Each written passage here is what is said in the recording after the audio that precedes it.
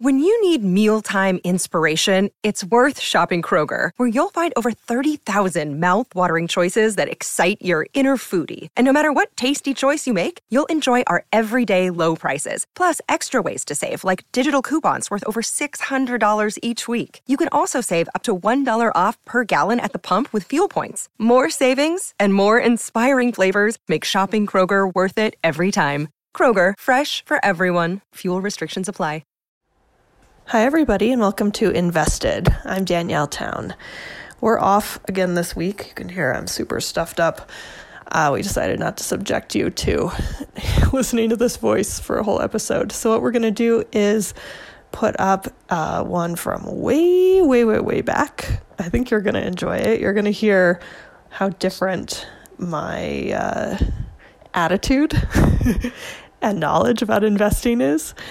And I hope that it will make you think a little bit about how your investing practice got started and where you were when you first started. So enjoy. Have a great week. Thanks, everybody. Bye.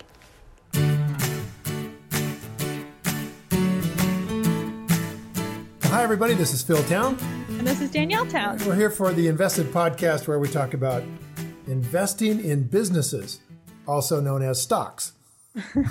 We talk about buying the whole business, or acting as if you buy the whole business when you buy one share of stock. Yeah, and we've been talking lately about the basic idea that Warren Buffett has. We're very big on Warren Buffett and Charlie Munger type investing, and we've been talking about how to value something in the way Buffett looks at, say, a piece of real estate or a farming operation and just values them as a business. Is exactly the same way that we want to value any business, whether it's public or private. We want to pay a certain price for it, and we want to understand what we're buying. And we started off this podcast a long time ago with Charlie Munger telling us these 4 simple things. And it would probably be a good idea. What do you think? Just to repeat them really quickly right here. I love the 4 principles. I think about them all the time now.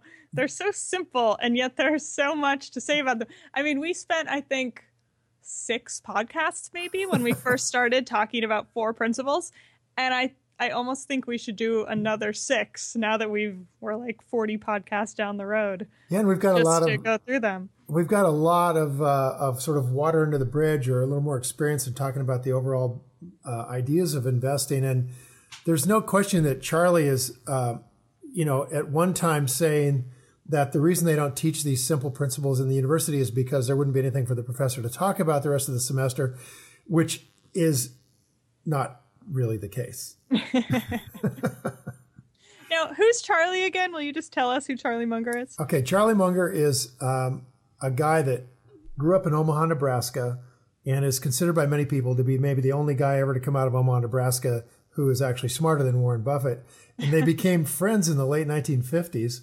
And have been partners in investing ever since. They don't always invest in the same things, but they don't. I was wondering if he was like technically an officer of Berkshire Hathaway, or what his professional role is related to Warren Buffett. Well, you'll have to tell me as an attorney whether the vice chairman of the board is an officer. Oh, no, he's not an officer. Okay, so he's the vice chairman of the board of Berkshire Hathaway. And more importantly, he's been Warren's concept guy for how to invest. It's really kind of cool. Buffett gives Ben Graham full credit, full marks for teaching him how to invest. And Ben Graham, of course, is the author of Security Analysis and The Intelligent Investor, both of which were kind of seminal works in the idea of value investing. That is, that companies have value in the marketplace, and sometimes the market doesn't put the price properly where the value is. Sometimes it's priced way higher than the value when the market's irrationally exuberant, and sometimes the price is too low when the market's really depressed. And so Ben Graham fathered those ideas and gave them legitimacy by putting numbers to it all in security analysis. And then he taught Buffett. But Graham's style, and many value investors' style, is to buy a lot of stocks. Graham would buy like 200 stocks. And he would just hope that he was buying a basket full of companies, many of which would survive and some of which would go broke, and then he would come out okay. And that worked really, really well during the Depression and World War II. But by the middle 1950s, early 1960s, there weren't as many companies around at the price that you could buy companies at the Depression. So he was only choosing companies that were undervalued, but then he would just buy all the ones he found that were undervalued. Yeah, more or less. It's and not really look at the fundamentals of the actual company. Is that what you mean? Exactly. He wouldn't worry about the fundamentals of the company so much, just understanding basically that the company was messed up or it wouldn't have been on sale. So he wouldn't worry about the fundamentals so much, although he certainly paid attention to them. Let me back off of that a minute. The security analysis is all about that. 200 different companies. That's a lot. Yeah, so you're just running off a few basic numbers and buying a hugely diversified portfolio on and consider though the price he was paying was less than net working capital, which means that, if you sold the whole company off, you would have bought it cheaper than what you'd have in your hand for cash. So, that's Depression era stuff. Yeah. You're not going to find. So he was basically hoping that more than not would go. But wait, no. What am I trying to say? Part of them would go bankrupt. Part of them would do well. Part of them would sort of stay the same. I imagine that's what he was expecting. That's right. And Buffett used to characterize this by calling it cigar butt investing. Because, back in the Depression, people would, a rich guy'd walk down the street and throw away a cigar before it was completely gone, right? And guys would pick it up off the street with a few puffs still in it, but it was free. And so Buffett said that's essentially what my teacher was trying to do, is to just get companies that are basically free. And some of them would still have some puffs left in them. Yeah, but you weren't sure until you picked it up and gnawed on that little nasty thing. Yeah, what it was like. So Charlie comes along after Buffett had been doing this for a few years. In the late 1950s, Charlie comes along and says, look, this is the classic Charlie Munger quote. Warren, it's better to buy a wonderful business for a fair price than to buy a fair business for a wonderful price. So the point being that wonderful businesses are going to keep being wonderful for a long, long time. And so even if you goof up and don't get it for a super, super discount, you still got a really good company. Whereas if you pay a little too much for a relatively weak business, you can get hammered. So you got to get it right. It's easier to get it right going for wonderful businesses. That was Charlie's big sort of contribution to the whole concept of investing. And Buffett partnerships and then Berkshire Hathaway, starting in 1969, benefited from that. And it's historical, right? I mean, these guys have compounded money at over 20% a year for 50 or 60 years. It's stunning. In other words, $10,000 invested back then when they figured this out, today is worth about $40 million. Gosh. Yeah, it's huge what compounding does. So that concept of wonderful business is now really key to Buffett, and that's what Charlie's talking about. And that takes a lot of unwinding. It's like, first, you have to be capable of understanding that it is a wonderful business. Second, it's only going to be wonderful if it has some kind of intrinsic characteristic that protects it from competition, which Warren Buffett calls a moat. And then third, you got to have good management in there. You got to have people who are good at what they do and can. Well, actually, he says we would like to have good management. True. But it's not a requirement. It's not a requirement because if the business is really wonderful, it can survive past bad management. Yeah, which scares me a little bit, I will say. I'm not sure. Like, my instinct is towards the gotta have good management. I think that's a good instinct, to tell you the truth. I think that's really wise. It's just that it's nice that the whole system doesn't hang on having to have great management. When you do venture capital, it's really hard to know about people. That's exactly right. Yeah. Venture capitalists are looking as much at the jockey as the horse. Like they really bank on having people that they believe in who will figure it out. They tend to bet much more on the jockey than on the horse because the horse tends to change. Well, this is your expertise. I mean, you're a lawyer in that field, and so the horse tends to change. Well, when you're investing your hard-earned retirement money, it's not gambling money. Like those venture guys are gambling. Well, they wouldn't say that. No, okay, fair enough. Would they actually say that they really seriously know they're going to make money? No, I mean the classic venture portfolio is, let's say you have 10 companies, you expect 3 of them to completely die and go bust, 3 of them to go nowhere, 3 that do pretty well, like maybe you make some money, and one that kills it. So if you have that, you make money as a venture capitalist. Very cool. So 30%. And by the way, the long-term rate of return for venture capitalists that are successful runs only slightly higher than Buffett's long-range rate of return as well. I don't know if you knew that, but they run about 26%, a double every 3 years kind of thing. Mm-hmm. Most of those guys would be pretty excited about that. And if you think about it, they're basically saying that we're going to have 30% of our companies are going to lose every penny we put in them. 30%, we're just going to get our money back. And then what? 30% you hope like do pretty well, maybe they get sold, maybe they make a little bit of money, everybody kind of goes home pretty happy. Yeah. But it's nothing crazy. Nothing crazy. And then you hope you get one that's Facebook or Uber or, whatever the new hot thing is that just goes nuts in IPOs. Sure. So let's say you put $1,000 in each of these 10 and let me just say, you hope that all of them do that. Yeah, but that's the classic sort of what you would expect from a decent VC portfolio. Right. So venture capitalists, they don't come in and go, well, these 3 out of 10 are probably really suck investments, but we're going to do them anyway. No, they expect them all to do well. Yeah, but the thing with startups is that there's so much changing with tech startups, high growth tech startups. There's so much changing so quickly in that field, and people's ideas change all the time. And there's like the classic, like you say, the company pivots, which always makes me think of Ross on Friends yelling pivot about the couch. But it's like that. It's like you pivot the company, and the idea that you start with often is not the idea that ends up going to market. But the people do stay the same. So that's why they look at betting on the jockey instead of the horse. And this is the vast difference between investing and in my view, and speculation. With investing, there shouldn't be a pivot.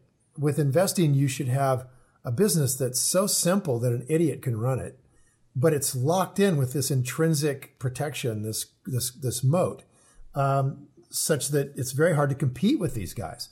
So you want simple, but you want moat. And, I got to tell you, those are not that easy to come by. No. I mean, I do think that VC investing is not speculation. There's an awful lot of deals that those guys see that they say no to. And it's really more of a skill than choosing the right company is saying no to the wrong company. Let's clarify. Very different, but it's very different from the kind of investing that you look at, which is established companies that have a track record.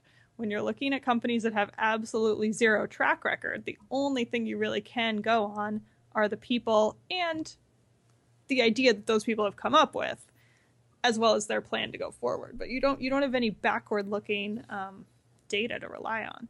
Well, I'm going to argue back here. I'm going to push back that unless in other words, investing is something that has a high degree of certainty to it. I'm going to make the bar really high in terms of certainty. It's not perfect certainty.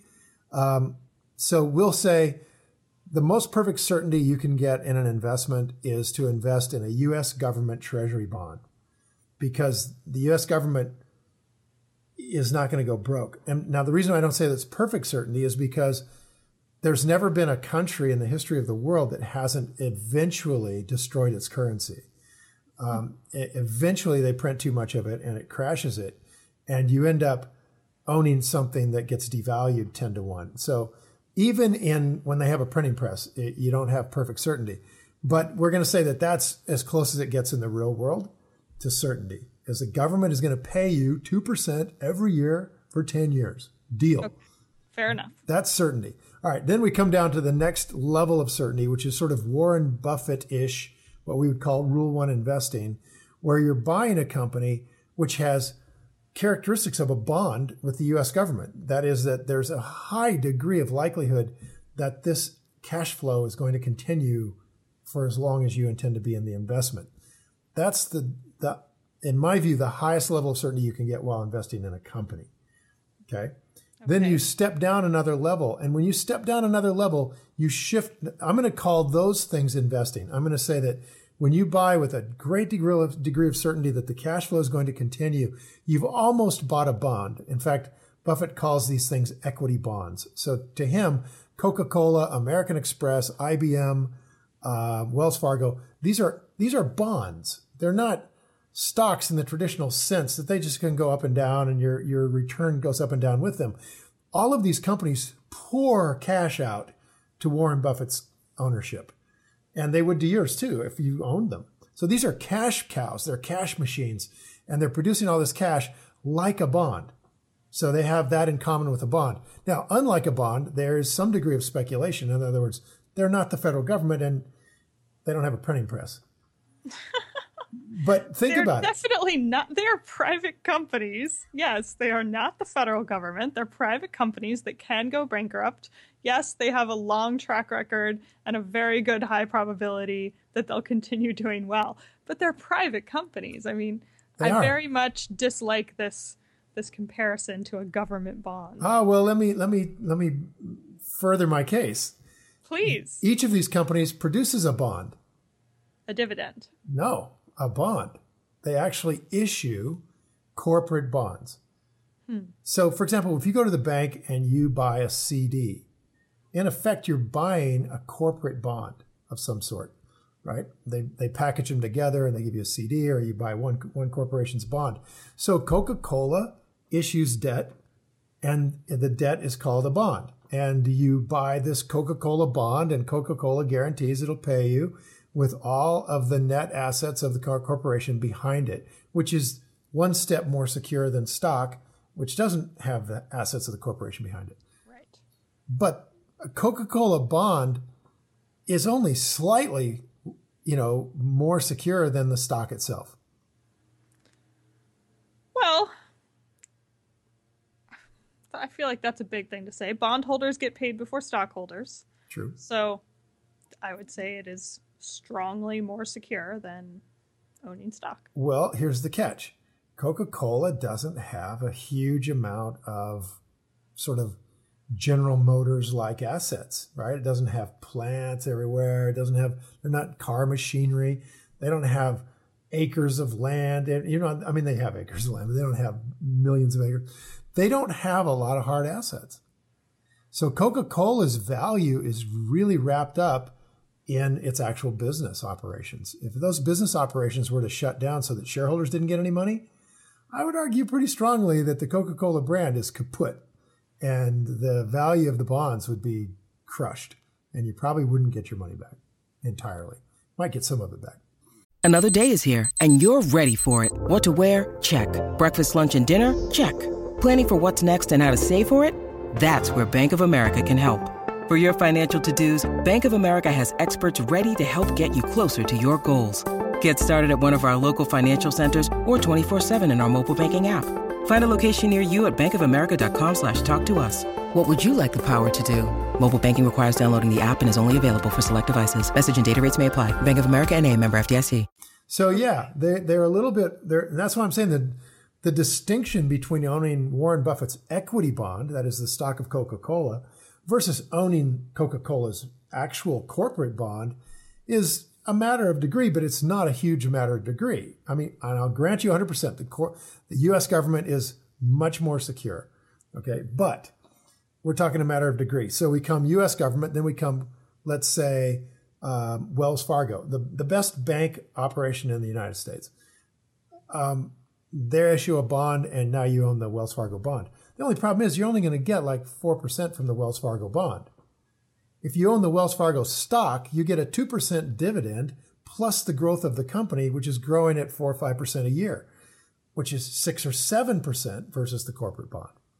Okay. I think you're trying to say that owning certain sort of, I don't know if those are, Coca-Cola I think is a blue chip stock, but I don't know if Wells Fargo is. Yeah. But blue chip style stocks are very secure.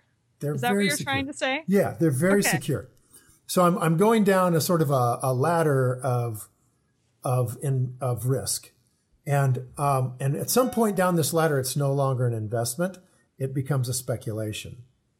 So my argument is that U.S. government, we'll just say that's no speculation. Then we're going to say, okay, then corporate bonds, some speculation, but not a lot if it's blue chips, and then equity bonds, which own the stock of a blue chip. And then you get down below that into normal stocks, which you could own as an equity bond. And then you get down below that and below that and below that. And somewhere down that ladder, way down the ladder, are your venture capitalists. Oh, absolutely. It's so risky. I mean, I'm not saying at all that it's not risky. Good. I'm saying the people who do it and make money at it still are good at it and believe that they are investing, not speculating, and are making discerning choices so that they invest rather than speculate. But regardless, it's very risky. Angel investors are very risky with their money. Like, it's a very risky thing to do. So Not saying anything different than that. I think I just caught that your definition of investing is that you said something about you know a lot about the company or something like that. What was it you said? I said there's a level of discernment in what they choose to put their money in. Okay, so now let's go over to horse racing for a second. Horse racing would not be considered investing, right? Well, I suppose it depends on how much you know about the horses. I'm going to assume you know a lot about the horses. You're like studying the horses, and you have a lot of knowledge. You have all the knowledge you can have about horse racing. Investing or speculating? Do I have all the knowledge I can have about those horses actually in the given race? Yeah, like everything you could know, you know. I know everything. Well, you're not God, but you know everything that the trainers know about those horses. Yeah. I would say that's investing. Ooh, you would? I would, because you know what horses are more likely to win than other horses with a pretty strong degree of certainty. Now, there's probably like 2 or 3 who could all win. And in that's where you just have to, hopefully use your knowledge, since you know almost everything except for what God knows about, like the amount of sleep they got the night before and what they ate and that kind of thing. Well, I would actually, I'm not going to disagree with you in general, because there are very good syndicates that put lots of people's money together, who study the horses really closely, and historically, I know one of them did $150 million in profit. So they did it really consistently too. That's completely insane. It is crazy, but I still would not call that investing. I think there's a high degree of, but you're conflating risky investing and speculation. You're using the term speculation to mean risky investing. Yes, right? Which means there's no such thing as risky investing in my definition. Those things are right. Not the same thing. You're using investing to mean low risk investing. Yeah. So risky investing is an oxymoron. No. Yes, it is. It's an oxymoron. It's just a bunch of people that don't want to admit that they're actually rolling the dice. They just don't want to admit it. And it's in their interest not to admit that they're actually speculators. If you're a venture capitalist and trying to raise money from pension funds, you don't want to go in and say, "Hey, we're a speculator, man." Because they're not speculating. They have reasons for doing what they're doing. But I think of speculating as just, as you just said literally 15 seconds ago, rolling the dice. There is no rhyme or reason to what numbers are going to come up on that dice when you roll it, and that's the whole point. Whereas, oh my gosh, you are so uninformed about dice. I am not uninformed about dice. There's a complete rhyme or reason to what numbers are going to come up. Stop it. Don't say things like that. There is. Okay, clearly you have never played craps. No, I've never played craps. That's right. Because if you had, you would know that on the crap table, if you get a number, like let's say 8, that there are very specific odds of the 8 coming up that are different than all the rest of the numbers on those dice. In other words, you're rolling 2 dice. So there's a set of odds that are saying that the odds of getting these numbers are much, much higher. Because, for example, in order to get a 2, there's only one way you can get a 1 and a 1. Now you're talking about something different. I'm talking about probability. You're talking about combination of dice. And what I was talking about was one die being thrown. I didn't say we're rolling. To my knowledge, unless it's a weighted die, there is an equal probability of any of those 6 numbers coming up. Roll back the tape and you'll hear that I said roll of the dice. Not roll of the die. It's roll of the dice. And that is, in fact, full of math about what's going to come up next. That is true. The probability of combinations of numbers. Yep. That is true. There are various, yes. So, statistics about that. Roll of the dice. And you know perfectly well that's not what I meant when I was talking. I don't. What I think is that you're trying to make the case that risky investing is actually meaningful. What I'm saying is it's a contradiction of terms and an oxymoron. And what you've got is a situation where the dice have odds, but you're gambling. That's what gambling is. And so it's not that gambling is just you're an idiot throwing one dice and they all have exactly the same odds of coming up. One die. Let us not confuse it. Let's not confuse it. And it's not like a matter of odds. Like Warren Buffett's not going to go into a company where the odds are good, it's going to come out all right. That's completely anathema to investing. I don't invest when it's an odds bet. Even, okay, there's a 70% chance it's going to come out right. No, there's no way that's true. There's always some chance it won't come out right. Yeah, but as soon as you start to be able to put any kind of odds on it, you've stepped into the world of speculation. Like Buffett used to do, and maybe still does, a lot of merger acquisition betting. He was very clear. It's speculation. We've got these two companies that are merging. The odds on this happening, the probability of it happening is like 90%. Okay, great. Now we can run an analysis that says, if we put in this much money and, and that's what we could lose, and here's how much we could win, and we've got a 90% probability, we can figure out whether we ought to make that bet. But that's not the case for, putting money in Wells Fargo. There's nothing that says, oh yeah, it's about 95% probability that Wells Fargo will be around in 10 years. No, I don't. Yeah. I mean, I would say it's a 99% 0.9. chance. I would say if the country's around in 10 years, 99.9999 Wells Fargo is too. The part we don't know is whether Wells Fargo's stock price is going to be up in 10 years. That's the part we don't know. And here's the beauty, Danielle. Investing like Buffett does it and investing like I do it, we really don't care. We don't care. We don't care what the market's doing. And this is really critical to understanding really the difference between investing and speculating. So I think you've opened a fabulous sort of area that we really have to concentrate on. I was going to talk more about Chipotle Mexican Grill's valuation and all that. We'll do that next time. Let's finish this. This is hugely important. Okay. If we're going to talk about something besides Chipotle, we have to take a minor interlude and just say we meant to talk about Chipotle. We meant to talk about Chipotle last week, but we had the worst technical difficulties we've ever had. And last week was just, we got cut off and it was just a mess. Yeah. And now this week we're totally off on some different topic. So I'm fine pushing Chipotle to next week, but just so everybody knows that we're pushing it. I wanted to talk about, Chipotle badly, but we keep getting into these issues that I think are more important to correct. And I really want you to understand that there is a gap that exists between investing and speculating, and that people who say they are investing, and there's many of them, are not investing. They're just speculators. And that includes the people who run your mutual funds, who run the pension funds, anybody that's investing in an index. They're all speculators. And so you seem to have a very clear idea in your mind of what speculation is versus investing. Well, I certainly have a sense of what kind of product it is that I would call it speculating versus the kind of product I'd call investing. So, I just named a couple of things that virtually 99% of the people who are managing other people's money would say are investments. And I just call them speculation. Okay, say those again. Okay, your mutual funds and the indexes, the stock market indexes are speculative. And the reason that they're speculative is you're basically buying into something, expecting it to go up because it's gone up in the past.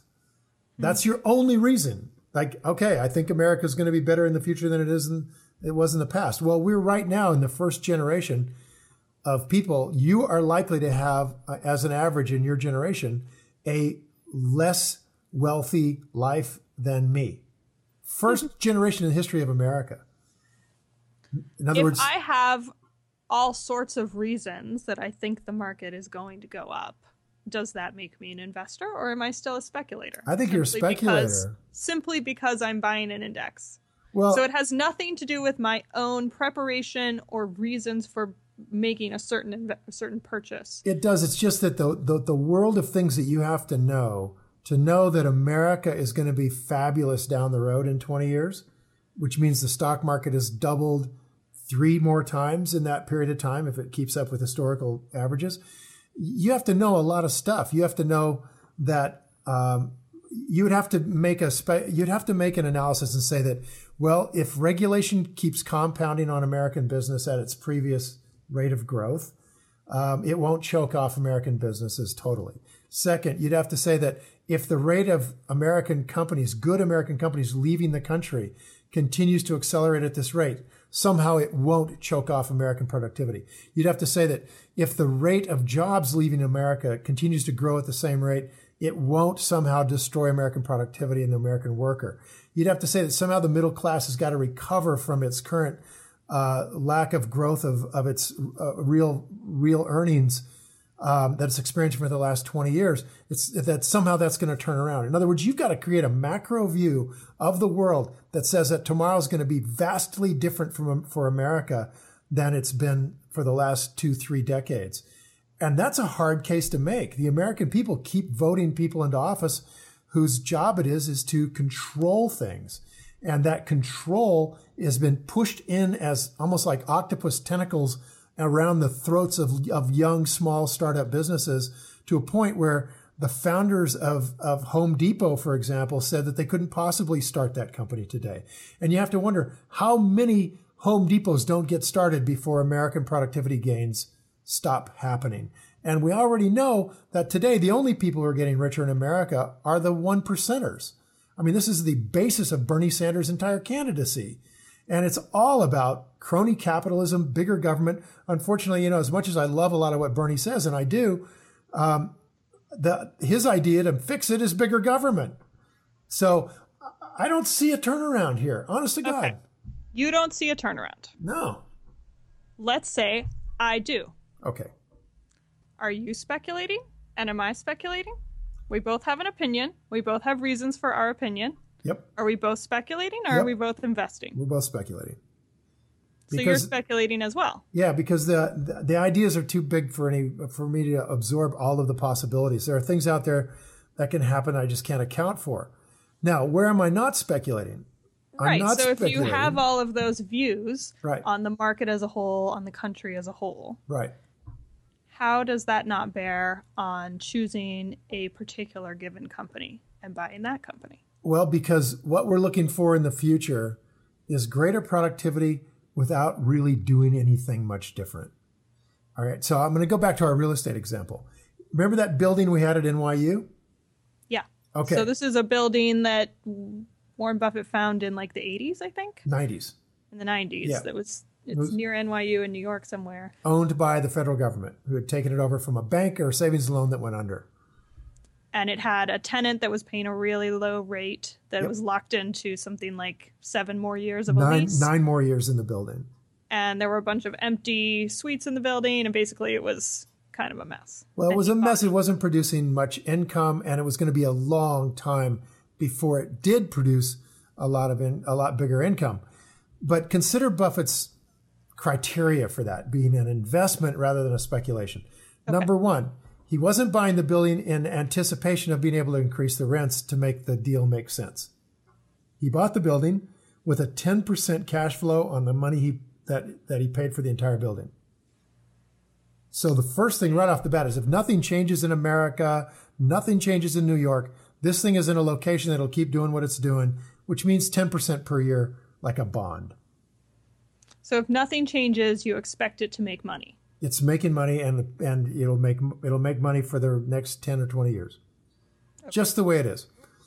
Okay? So second thing is, without doing anything, in 9 years, 3/4 of the building comes vacant, and I can release it at market rents. Instead of getting $5 a foot, I'm going to get $70 a foot. Again, if nothing changes, I'm going to get 70 because that's today's rents. So I'm not looking for it to go up in the future and I'm going to get 100. All I care about is that the tenant leaves and I get to put somebody in there at standard market rent. All right. Those two things make this an investment. Now, a lot of people would buy that same real estate, but they would buy it with no cash flow in anticipation of this tenant leaving, and then the cash flow goes up and you make a good deal. So something wonderful has to happen here. With Buffett, nothing wonderful has to happen. All it has to do is just keep going. That's very different. That's why I'm calling this an equity bond, as a way of distinguishing the kind of company we're looking for from, the one that you buy. Well, the venture capitalists are the extreme case where they're getting a company that doesn't even really exist, and they're just hoping these really smart people can come up with something eventually, which is vast speculation, not investing. No matter what they want to call it, because they're out raising money, we call it speculation to distinguish it from what we consider to be really real investing. And not to just blast away here, but geez, Charlie Munger has told us, you don't make money when you buy a company. You don't make money when you sell it. You make money when you wait, and you wait, and you wait in cash for these opportunities that come along. And Charlie and Warren have both said, if you just had a punch card with 20 punches in it, and that's all you got the rest of your life, you would take your time. You would wait to know, this is one of those really good ones. I've got to get it. And that's one punch because I've only got 19 left. Or now I've got 11 punches left. I got to be darn sure if I buy this company, it's really a great one. And so Charlie and Warren are both saying, anybody can do this. This isn't about having a high IQ. It's about being patient and knowing what a wonderful business looks like compared to all the other stuff that's out there. And I'm going to stipulate right here that a wonderful business is an equity bond situation. Here's the problem, though. That's based on your opinion, your evaluation of this business or this building or whatever it is you're buying, that creates an opinion that you have about what's going to happen in the future. Now, you may be extremely certain of that opinion, such as with that particular real estate purchase. It sounds like he was extremely certain. It's not the same as certainty. He was extremely confident in his opinion. Okay, I'll buy that. If I'm extremely confident in my opinion that the market is going to go up and everything you just said about the U.S. economy is dead wrong and it's going to be the exact opposite of that, and we are going to have a 3 times over market rise, what if I'm extremely confident in my opinion? Am I now an investor? Oh my gosh, I think you got me. Man.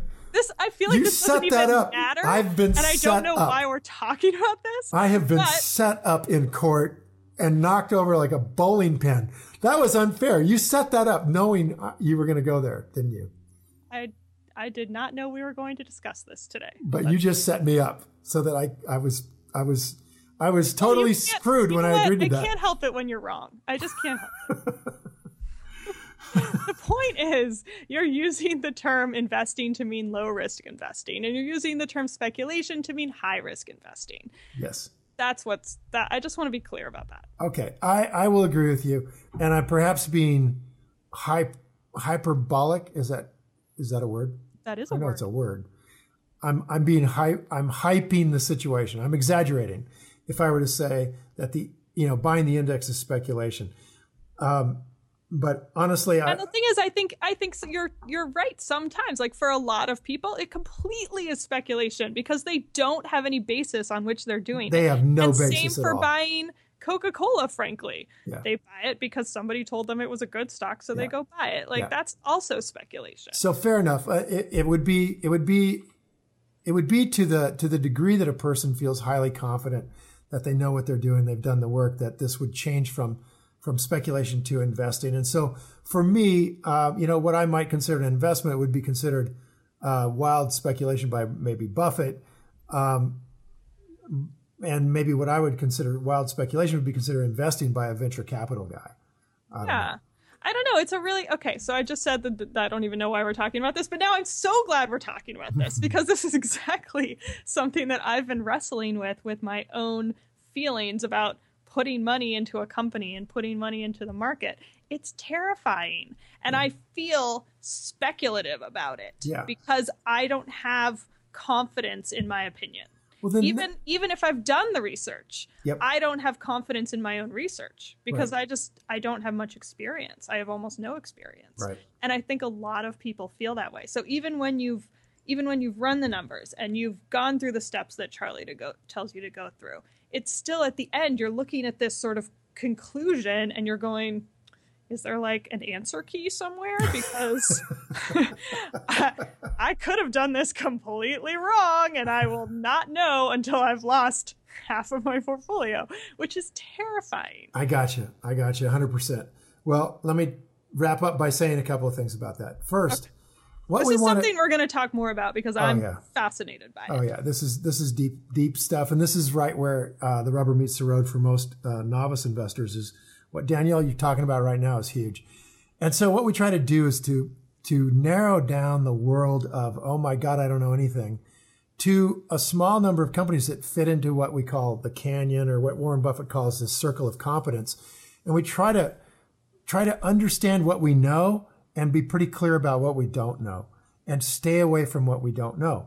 So initially, if you starting off not knowing anything at all, then we got to keep narrowing things down until we get into a couple of companies where, while you might not know anything, at least you know you like what they do because you're a customer. Yeah. All right. So that's where we want to start. I'll leave it at that for right now. We want to start right there where you're already a customer. You're a consumer of the thing those guys do, which means you've already had some discernment in there. Presumably it's competitive. Right? I mean, to bring it back to Chipotle, that's a classic example. Good food. We like how they handle their ethics.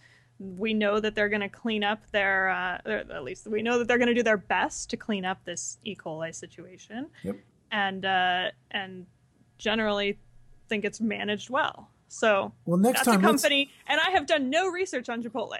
So I know that from, eating in their restaurants once a week for the last being in the world. 5 years. Okay, so let's do this next time. Let's talk about how we would figure out how to come to a value on Chipotle, looking at it, whether it's an investment, whether we can get it to an investment status, or it has to stay speculative because we just don't know. So let's use that as the main criteria. At what point does this flip from being a roll of the dice, plural, into something that's more like a bond with that level of kind of certainty to it? Let's dive into that, because I think that's really, really getting to where the rubber meets the road for you in particular. I agree. Okay. Good plan. All right. Well, until next time. Thanks, time everybody. to go play. See ya. Bye. Bye. Hey, thanks for listening to Invested, the Rule 1 podcast.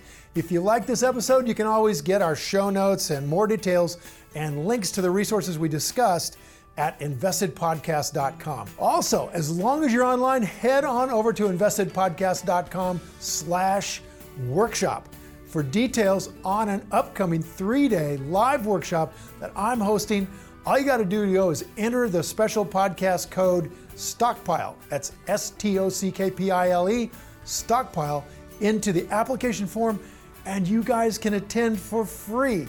So everything discussed on this show is either my opinion or it's Danielle's opinion, and it is not to be taken as investment advice because I am not your investment advisor, nor have I considered your personal situation as your fiduciary.